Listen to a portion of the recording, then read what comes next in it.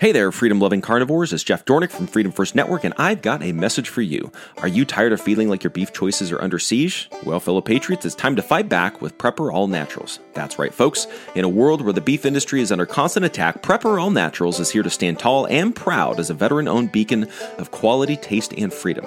When the guys at Prepper All Naturals set out to provide you with the finest beef products, they knew they had a duty to defend America's beef legacy, and that's why we're proud to partner with them, bringing you the best of what this great land has to offer. Whether it's their succulent freeze-dried beef cubes or their premium freezer boxes packed with steaks and roasts, we're redefining what it means to enjoy beef today and tomorrow. And let me tell you, folks, their freeze-dried beef isn't just delicious, it's built to last. With proper stores, their beef cubes can maintain their quality and freshness for up to a decade, ensuring you'll never have to compromise on taste or nutrition. But wait, there's more. They're not just in the business of selling beef. They're in the business of defending freedom. That's why they promise to never sell you anything less than 100% all-American natural beef. No lab-grown imposters, no experimental jabs, and certainly no compromises with the woke agenda. So, fellow beef enthusiasts, join us in our mission to protect America's beef legacy. Visit freedomfirstbeef.com and use code FFN for 15% off your order. Because when you choose Prepper All Naturals, you're not just eating well today, you're eating well tomorrow. And together, we'll ensure that beef remains a symbol of freedom for generations to come. Prepper All Naturals, where beef meets freedom. So yesterday was Easter, and two progressive Democrats, two allegedly faith-based Democrats, Joe Biden and Senator Raphael Warnock, were, well, let's just say that their Easter messages weren't exactly good messages for Easter. You have Warnock, who has since deleted the tweet. We posted an article yesterday about how he essentially said, look, you try hard, you work together. It was basically a workspace thing. You can save yourself. Give me a break. I don't want to get started. That type of heretical teaching from a so-called reverend, as well as a sitting United States senator, is ridiculous. But then you have Joe Biden, who gave his Easter speech without actually ever mentioning, Jesus? Not once. How does a United States president give a speech for Easter and not mention our Lord and Savior, not mention our Messiah, the man whose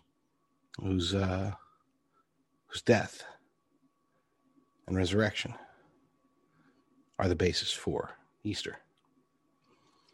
Blows me away.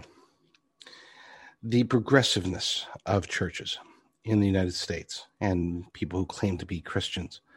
That's the topic today. And we're going to have coming on here in about 30 seconds. We're going to have, cutting it close, we're going to have Natasha Crain joining us. She's written 3 books on the topic of apologetics. She also wrote an article in response to a push for more progressive Christianity, especially in politics. And so we'll be very pleased to have her on. Let's just go straight to her. She's sitting there waiting. Let's do it.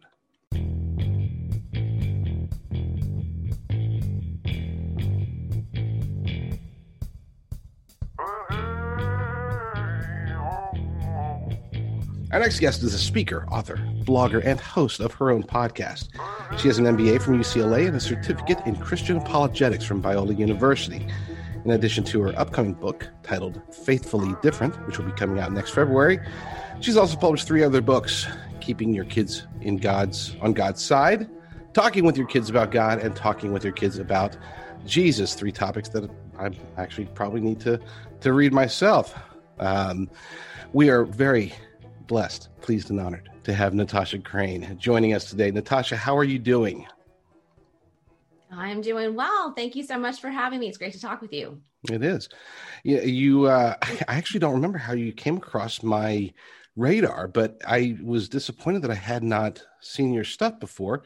You've had a podcast for this entire year. It's doing fabulously well. Just called the Natasha Crain Podcast, and it's fantastic. We'll put a link to that in the show notes, of course. But tell us a little bit about an article that you wrote recently that got some really big play. It went on CNS News, if I recall. Is that correct? Yes, it did. And it was a response piece. Why don't you tell us what you were responding to and what your response was? Yeah, so this was an opinion piece that was in the New York Times by Nicholas Kristof, and it's called Progressive Christians Arise, Hallelujah. And he makes the case that, quote, with a church-going Democrat in the White House, faith becomes more complicated in America. And he's making the case that that's a good thing. And, it's interesting because mainstream media loves to portray theologically conservative Christians and politically conservative Christians in a negative light. And so they just love running pieces like this, where somebody who identifies as a Christian comes along and basically takes negative shots at their own. And so they like to run these kind of pieces. But a lot of times what you see is they lack nuance, and they lack just some critical thinking, really, about all the issues that are involved. And so I decided to write a point-by-point response to this, because I think that a lot of Christians get confused when they read pieces like this. And it's also confusing for non-believers. They read something like this and it sounds like, well, this isn't, this is different than what I normally think of Christians. And, oh, these Christians are okay. It's all those other Christians that I don't like, right? And so I think it's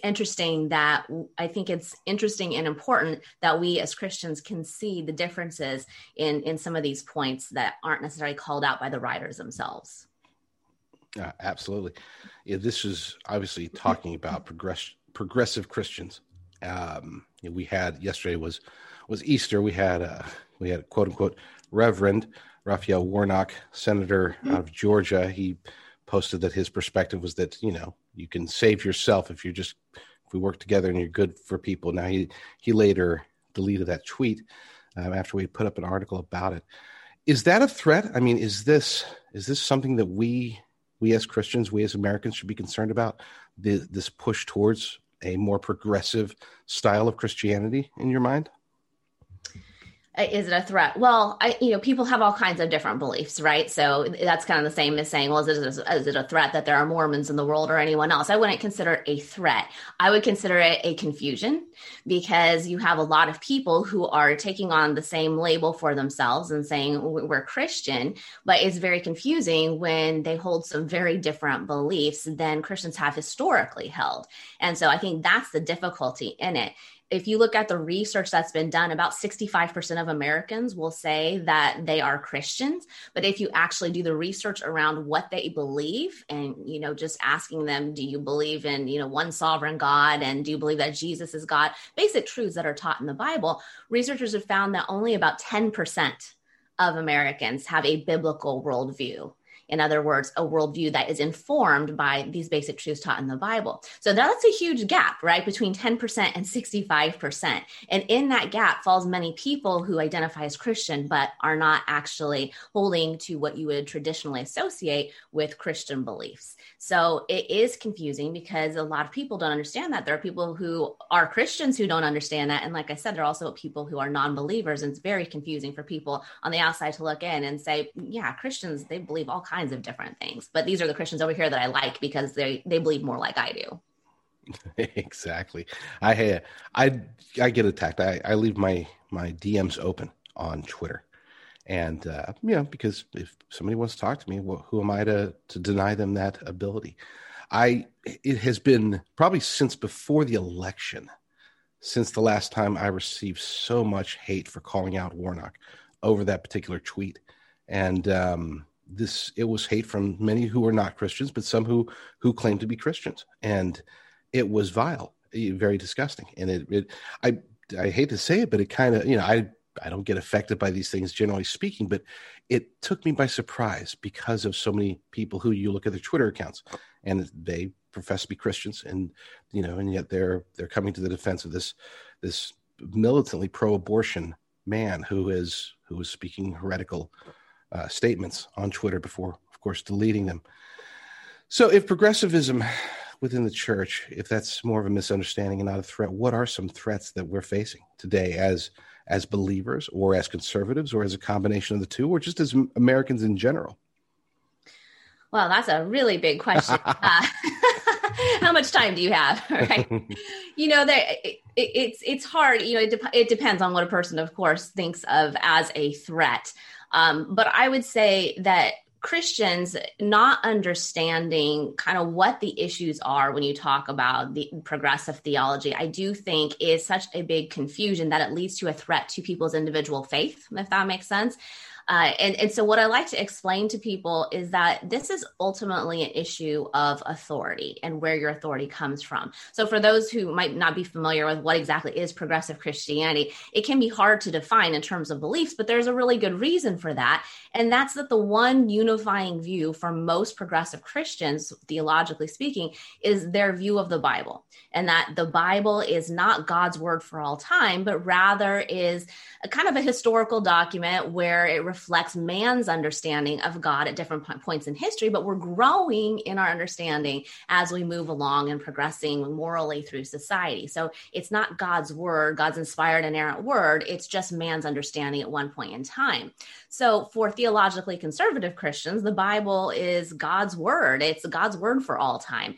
These are two completely different views. And when people, either Christian or non-believers, don't understand that, that's where the confusion sets in, because it's where your authority comes from. For some Christians, their authority comes from the Bible. And for progressive Christians, their authority, ultimately, if you're not getting it from some kind of divine revelation, from some kind of scripture, your authority is yourself. And that's no different than the authority of a secular world. If you're irreligious, then your authority also comes from yourself. And that's why you see that progressive Christians so often hold social views that are no different than secular people, because they have the same source of authority themselves.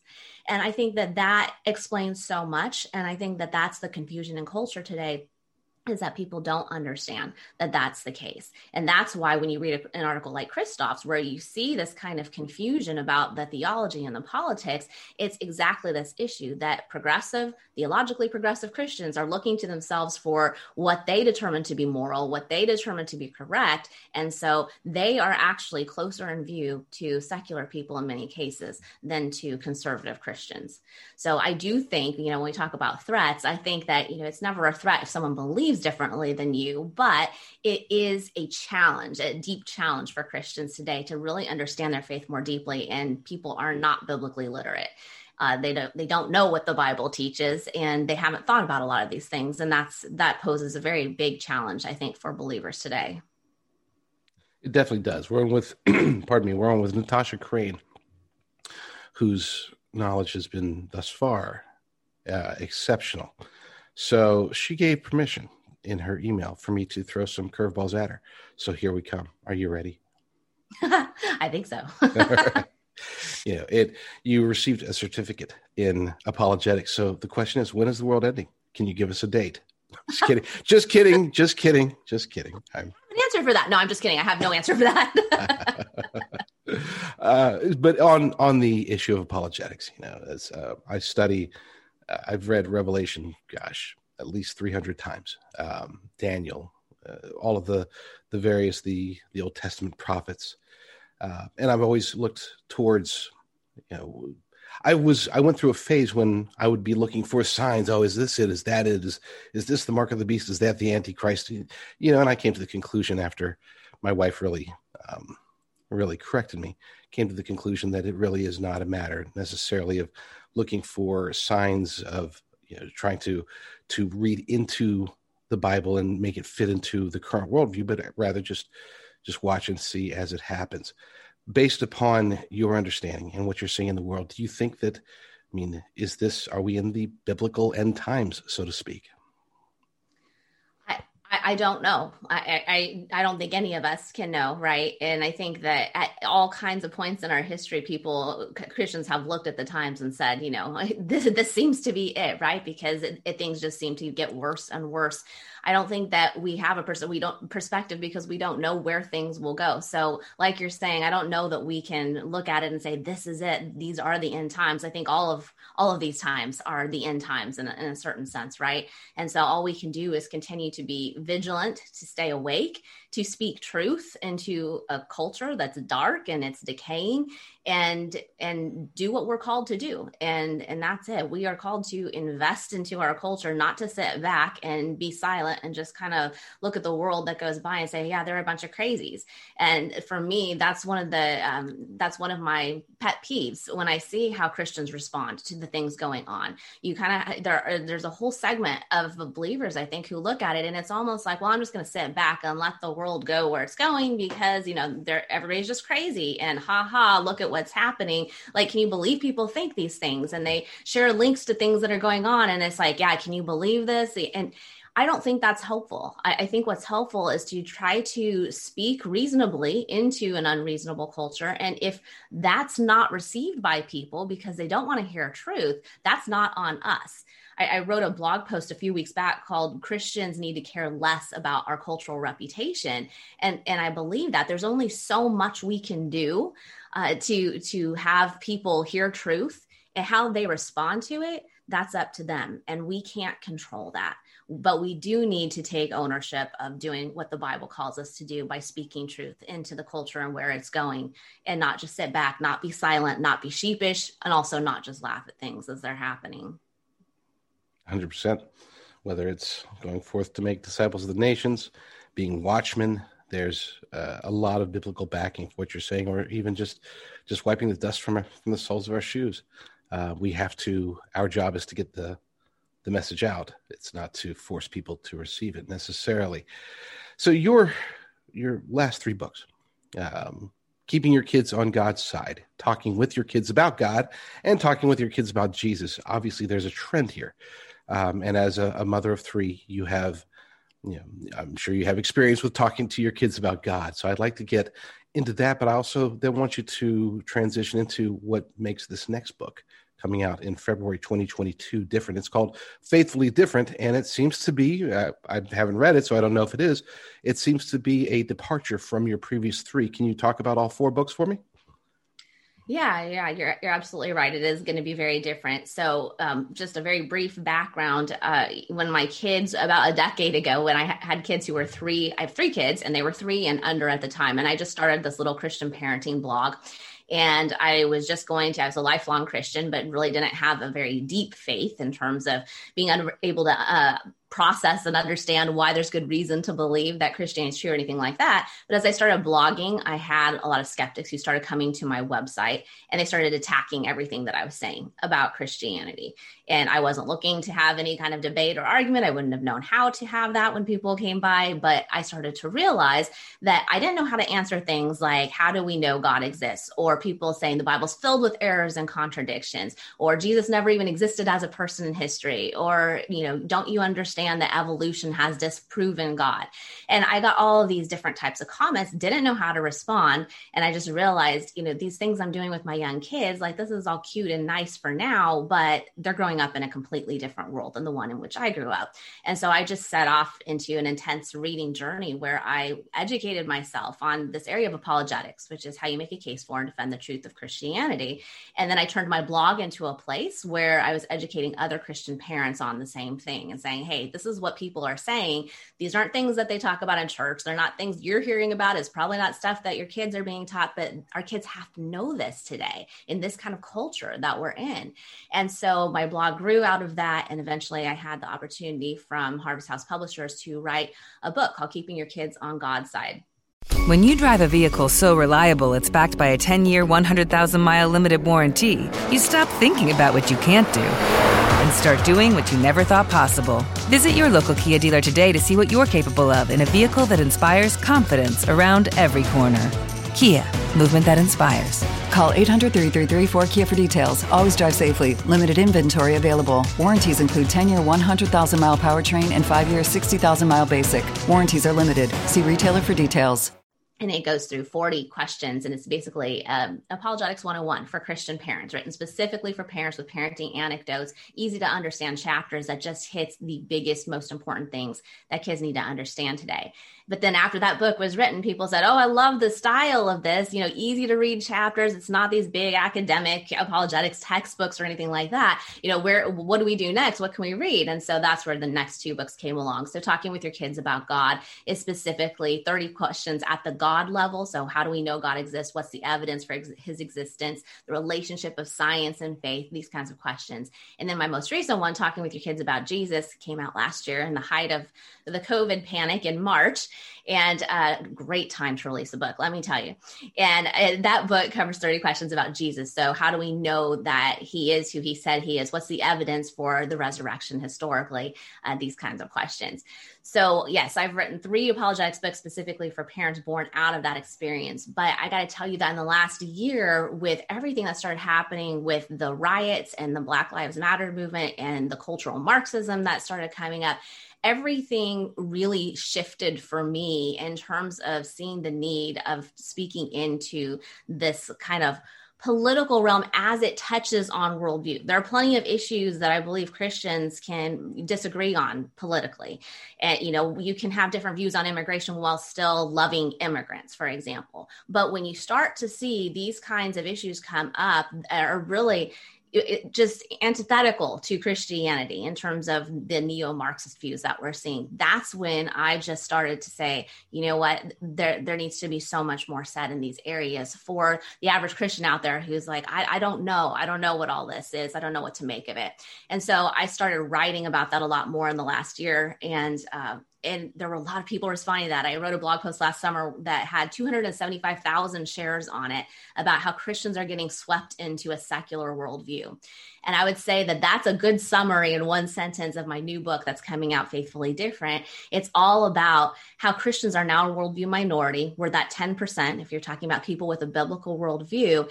And the secular pressure around us is just pushing in so strongly that it's affecting what we believe, how we think, and how we live. And so my book is really going to go through 9 of those big pressures in those categories, talk about what the pressure is, why it's affecting us so much, and how we can respond more faithfully as Christians. Excellent. So first and foremost, you're very welcome to post any of your articles on the Knock Report. We do accept guest posts, and we would love to get 275,000 shares. That would be nice. Second, we have, and we do we get a wide range of Christian viewpoints here. Generally speaking, we do stay with Christian viewpoints. It's not, I've had offers we tried to get people on to discuss it from a more secular perspective, but it seems that we still just get the Christians. They're the ones that will come on the show for some reason. So last week we had Melissa Tate. She has a very, very interesting perspective growing up in Zimbabwe. Her Christian perspective is amazing and unique, and she does use her faith to attack neo-Marxism and cultural Marxism very directly with her book that just came out. Next week on Monday, we've got Mike Lindell, who has his Christian journey was very different as well. His entire life journey has been very, very different. And so we're going to get to hear from him. We've had Edwin Lutzer on. We've had a wide variety, but what ties them all together is that thus far, like you say, we've been getting, I guess, the 10%, the people who do seem to possess a true Christian worldview, a biblical worldview that does, may not have a complete understanding of the Bible, who does, but at least understands the truths of the Bible, the basic truths that we're supposed to be taught that don't necessarily get taught today. That's the opening to a long opening to a very easy, well, not necessarily easy, but at least short question with a potentially long answer. Who's to blame for this gap?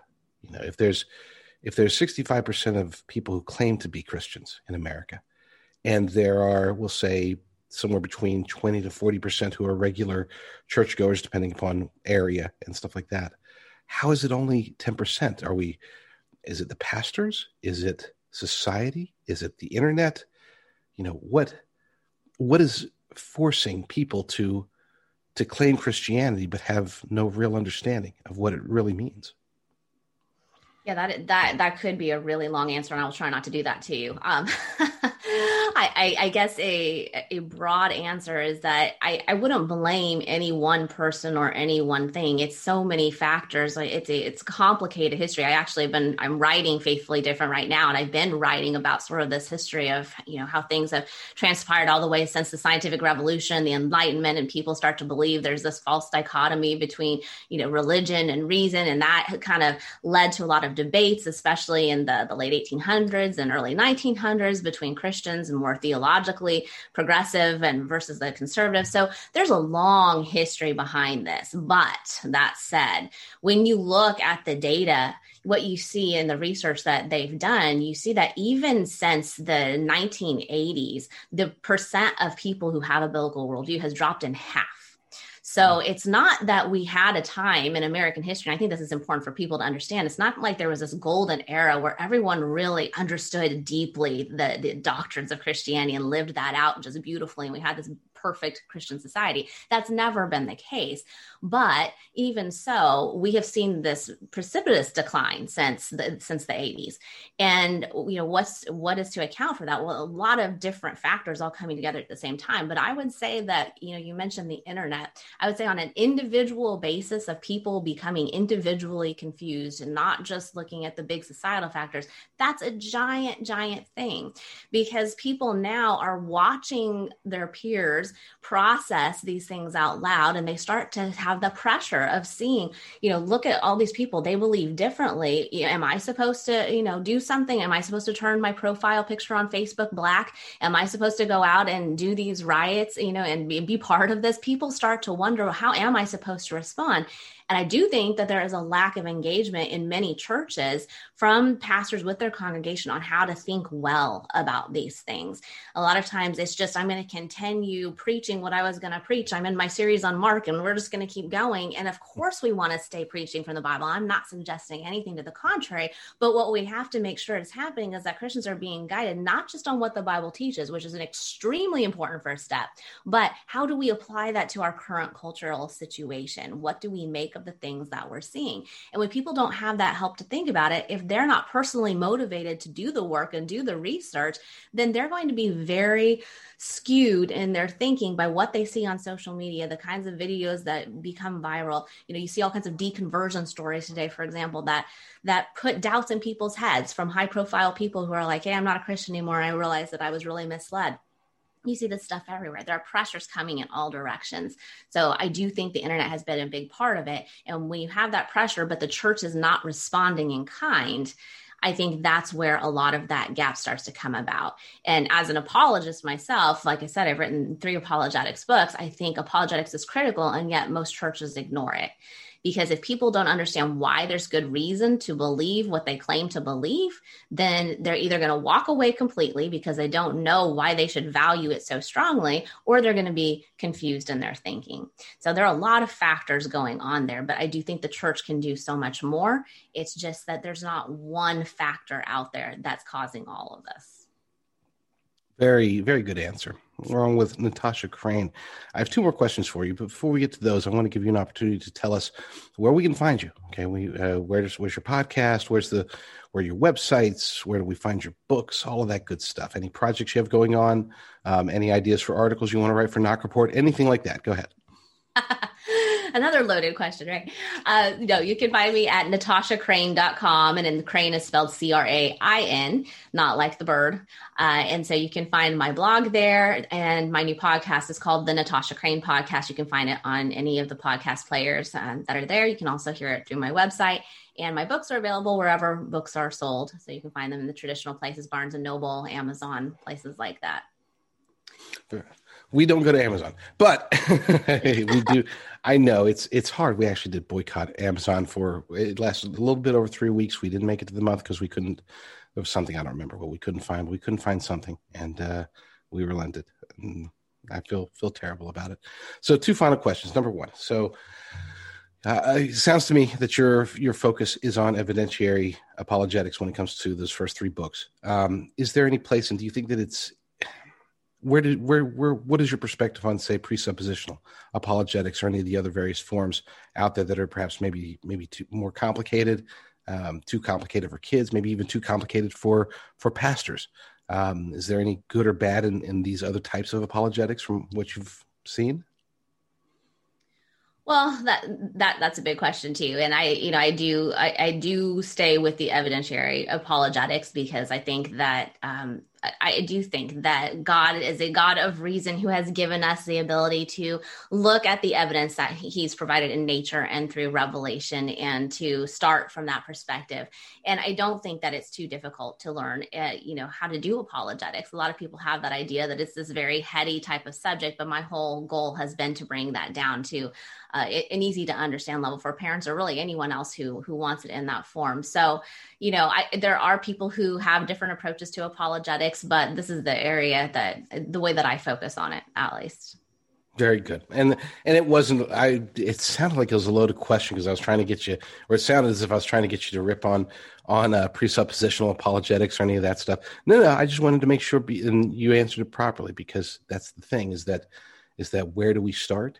Where can we begin? It's with reason, and it's with evidence. And that's something that if people want to branch out into other areas, that's fine. But why not just keep it simple? Because the truth kind of tells the story for us if we just let it. My final question for you is, we've talked about threats. I brought it up twice. We've talked about who to blame and all this other stuff. Let's end with a positive note. What can we do, and what should we be doing going forward as Christians in the United States or around the world? I guess we have our biblical callings. Obviously, I mentioned Matthew. But from a today perspective, you're looking at the landscape. What should we be doing as Christians to do the will of God?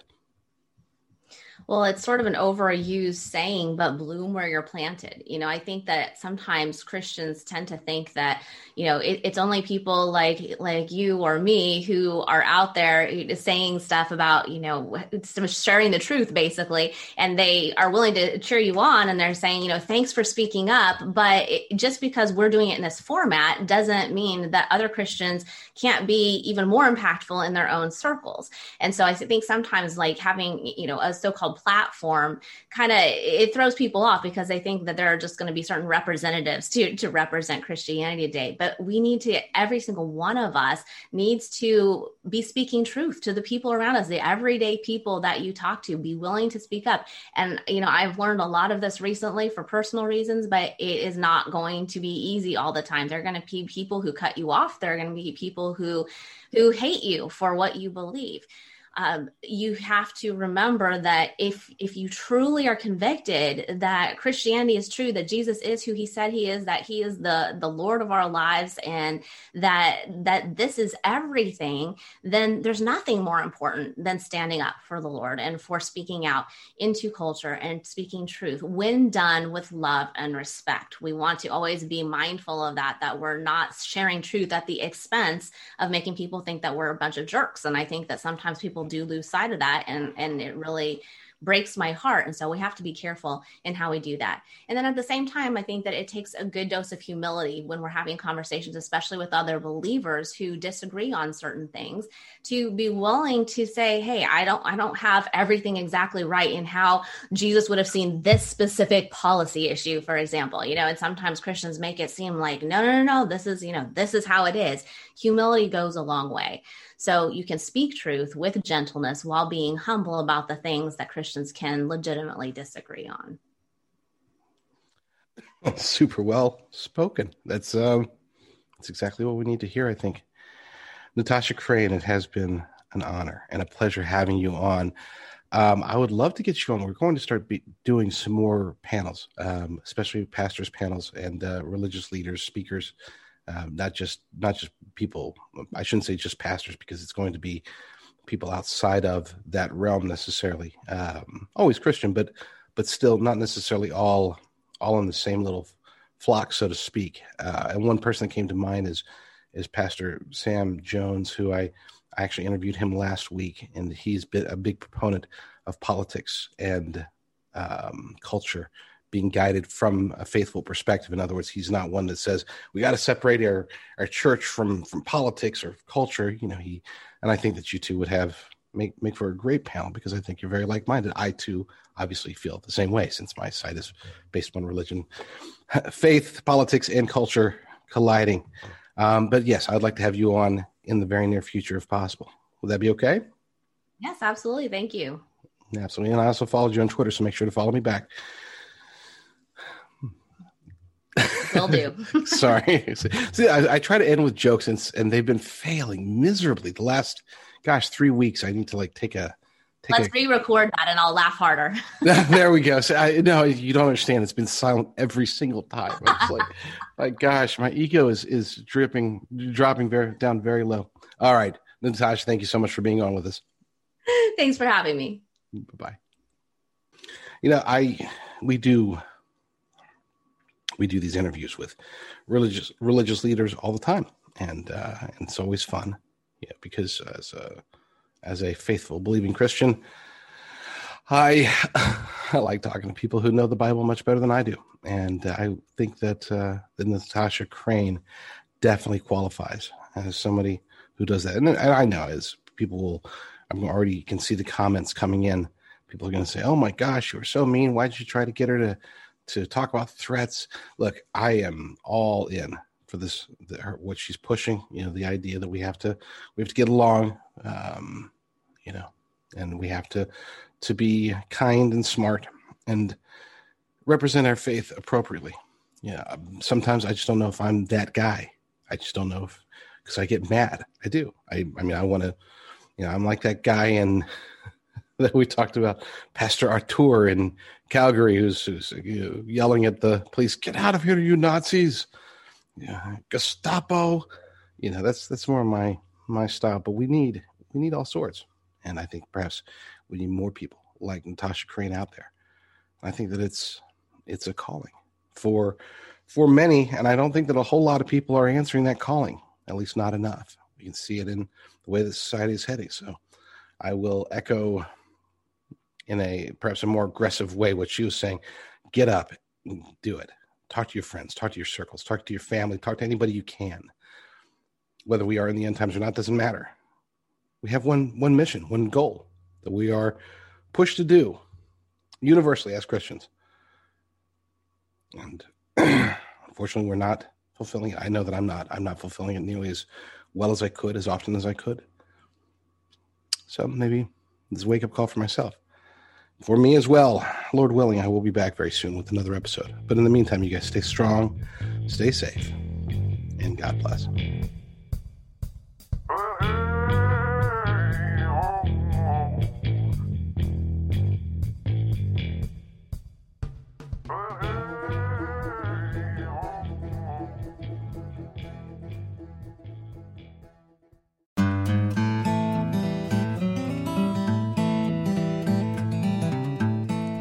Folks, listen up.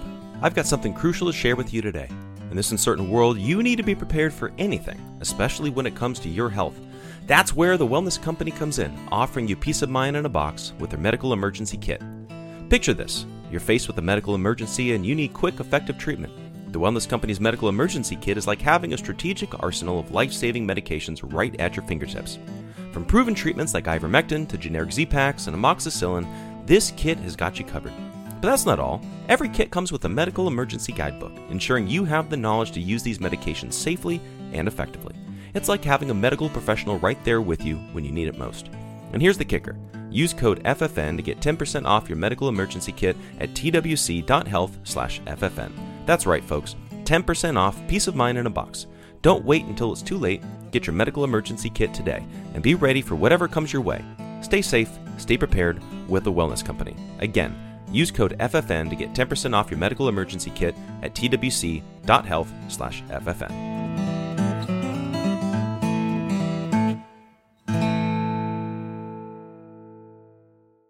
With Lucky Land Slots, you can get lucky just about anywhere. Dearly beloved, we are gathered here today to... Has anyone seen the bride and groom? Sorry, we're here. We were getting lucky in the limo and we lost track of time. No, Lucky Land Casino, with cash prizes that add up quicker than a guest registry. In that case, I pronounce you lucky. Play for free at LuckyLandSlots.com. Daily bonuses are waiting. No purchase necessary. Void where prohibited by law. 18+. Terms and conditions apply. See website for details.